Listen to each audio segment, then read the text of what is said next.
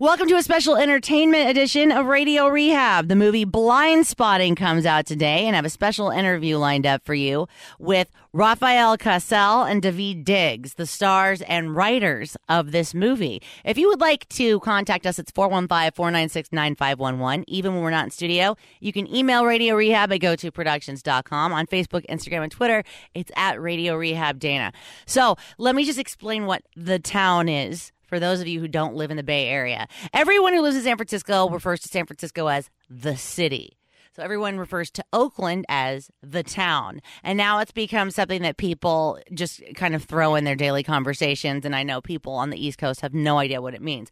Oakland is the town. And this movie takes place in Oakland. It's very true to its nature. It's very true to its geography.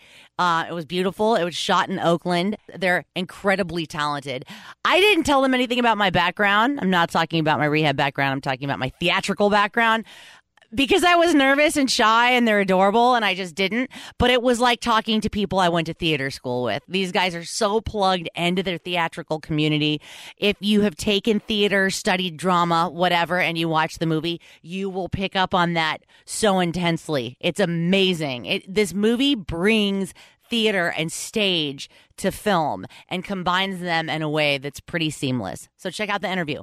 Welcome to Radio Rehab. Here's your host, Dana Keys. Thank you guys for being on the show today. I'm here with David Diggs and Rafael Casal from the movie Blindspotting. All work I've been seeing coming up on the news, it's like Oakland goes to Hollywood and it's your face. So this movie's this movie's getting like a lot of press on television, which is really cool. Yeah, that's good. Yeah, awesome. So how did you guys come up with this project? Definitely your turn. Oh, you're right. Well, it was really one of our producers, Jess Calder, found some of Rafael's poetry videos on YouTube a bunch of years ago, 12 years ago, and approached him asking if he thought that some of that kind of writing would translate to film. Had he ever thought about writing a film? And they started having that discussion. And a couple years later, Rav and I were already making music together and working together a lot.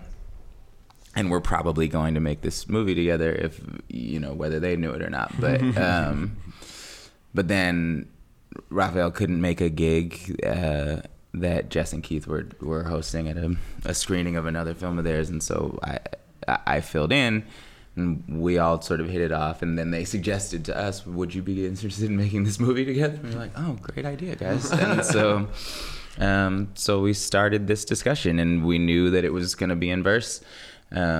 We knew that we wanted to make a film about the Bay Area, and we all knew that it would star the two of us, and that was sort of it. And then right around that time, Oscar Grant was killed at Fruitvale BART station, and that became what a film about Oakland was about for the next while. That is what the discussions were. So that became like the sort of inciting incident of our film, kind of by default, because we were telling an Oakland story.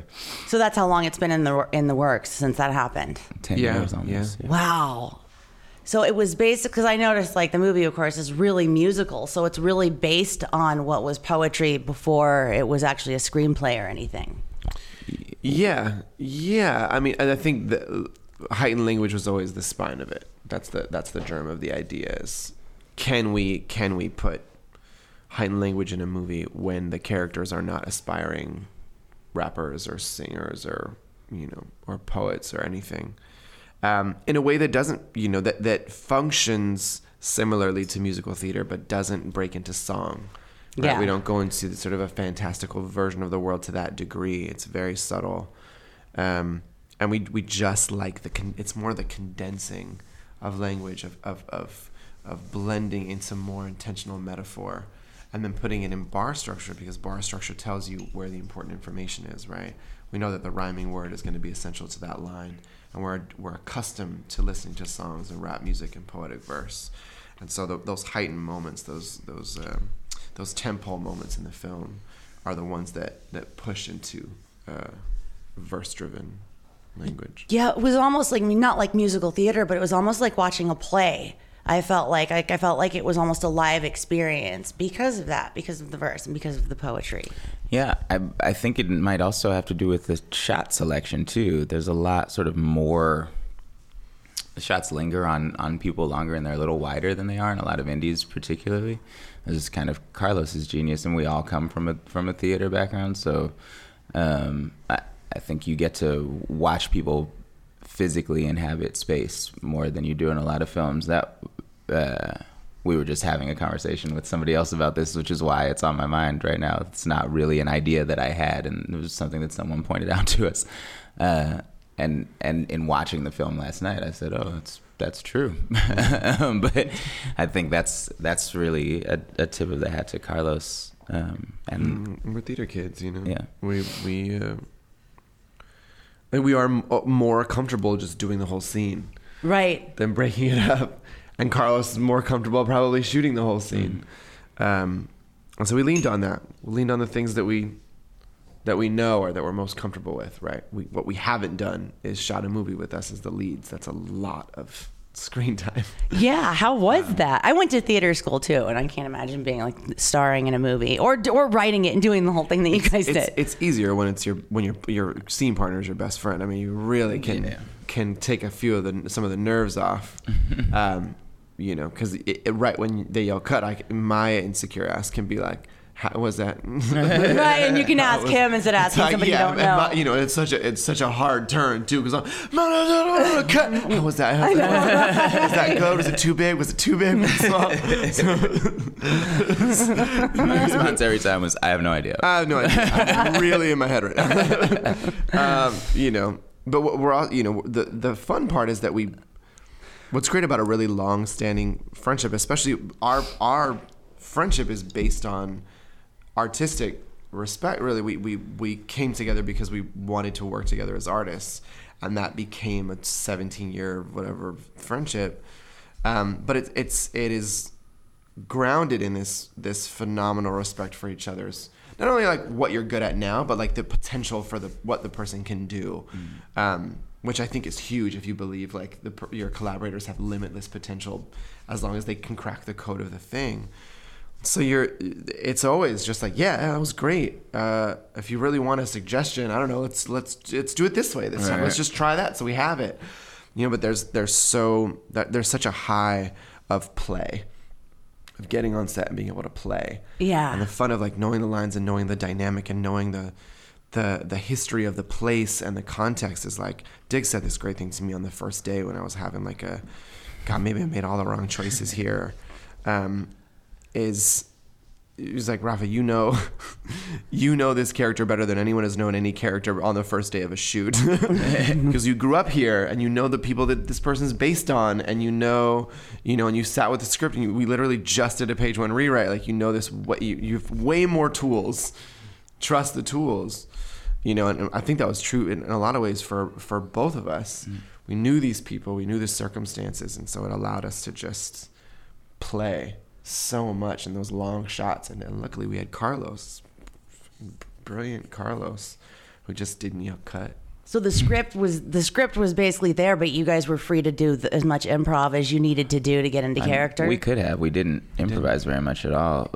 Turns out we like our writing. But I mean, the play more in the sense of just live in the world and not be hung up on if you're making the right choice or not. Right. We created the fucking thing, so we definitely are making the right choice. Yeah, it sure is. So these characters aren't like based on anybody specific. They're just kind of based on everybody that you guys knew growing up. Is that kind of how the characters came to be? This is a very nuanced difference, but they are composites of specific people. Okay. So, like, yeah. A lot of them were there last night, so I was very happy that none of them were mad afterwards. They were there on the red carpet. Like, was that me? Yeah, they were there after they saw the movie. People were like, Khan's last name is the same last name as a friend of ours who was there. Like, things like that, you know. But they are, these characters are like between 5 and 10 actual people squished together.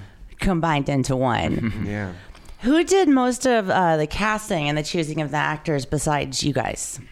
I mean, Carlos was heavily involved. Jess and Keith Calder were heavily involved. Obviously, our casting director has had a big say in it. But we sat in on everything. It had to be super specific. You know, we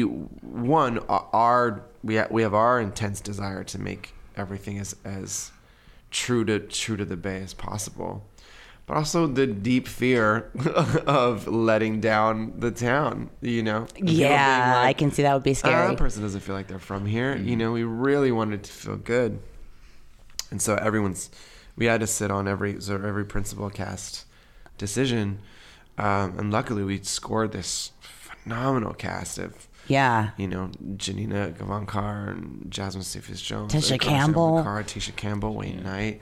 So people who came for the love of the thing and did the work. You know, we always say Jasmine came a few days before she started shooting, and like just to pick up the twang of flat living in the town, that southern draw and that hard R. There's a line where she says, "Hey, Colin, you finna smoke with your friend here?" Yeah, so good. So good. And if you know Jasmine, she's so Brooklyn. She's so Brooklyn. That is so... Oh, really? yeah. Okay. You finna smoke with your friend here. we heard it, we were like, God damn, that's almost good. Had to cut. Yeah, just so proud. So proud.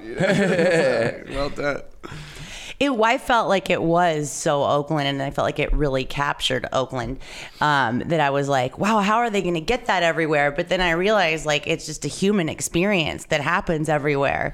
And, like, it's such a good depiction of the human experience and how, like, there's not that much space in between these guys. I don't want to say there's not much difference, but there's not much space, like, between these two people. Like, they're just so close together. And I felt like it was a really good depiction of that. Yeah, I mean, I think the specificity is how you make something understandable broadly, right? That's the most.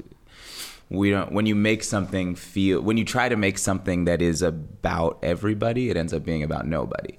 But if you make it about very particular people, then all of a sudden you can see something real there, and you can relate that to your experience via empathy, which is, you know, what art's about. Right. And you guys were talking about how, you know, the possibilities and the options were endless with you guys working together. Is there another project in the future?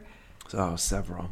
So, I mean, we all we do is sit around and chip away at the 10 other things we want to do. Same thing we did with this. And we've been doing that it's not like this was the only idea we had for the last decade, right? We had really shelved this one. Yeah, there was a lot of was going to get made. So now the interesting thing is, because, you know, for however long a moment lasts in Hollywood, like 3 weeks, people want to listen to us. So, you know, so we're actually getting people who are excited about making some of these other ideas, which is cool. That's awesome. Well, I can't wait to see what's next, because I really loved this movie. Thank you very much. Thank you for talking to me.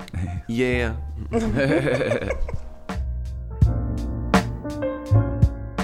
Thanks for listening to my interview with Rafi Casal and David Diggs, stars and writers of the new movie Blindspotting. And go see Blindspotting, because it comes out today. And you know what? When you're done seeing Blindspotting, go see 8th Grade. But you know what? Before you see 8th Grade, go back and listen to my interview with Bo Burnham, the director of 8th Grade and the writer. It's also an amazing movie. Like I said, if you would like to contact us, it's 415-496-9511. You can email radiorehab@gotoproductions.com. Go see some movies.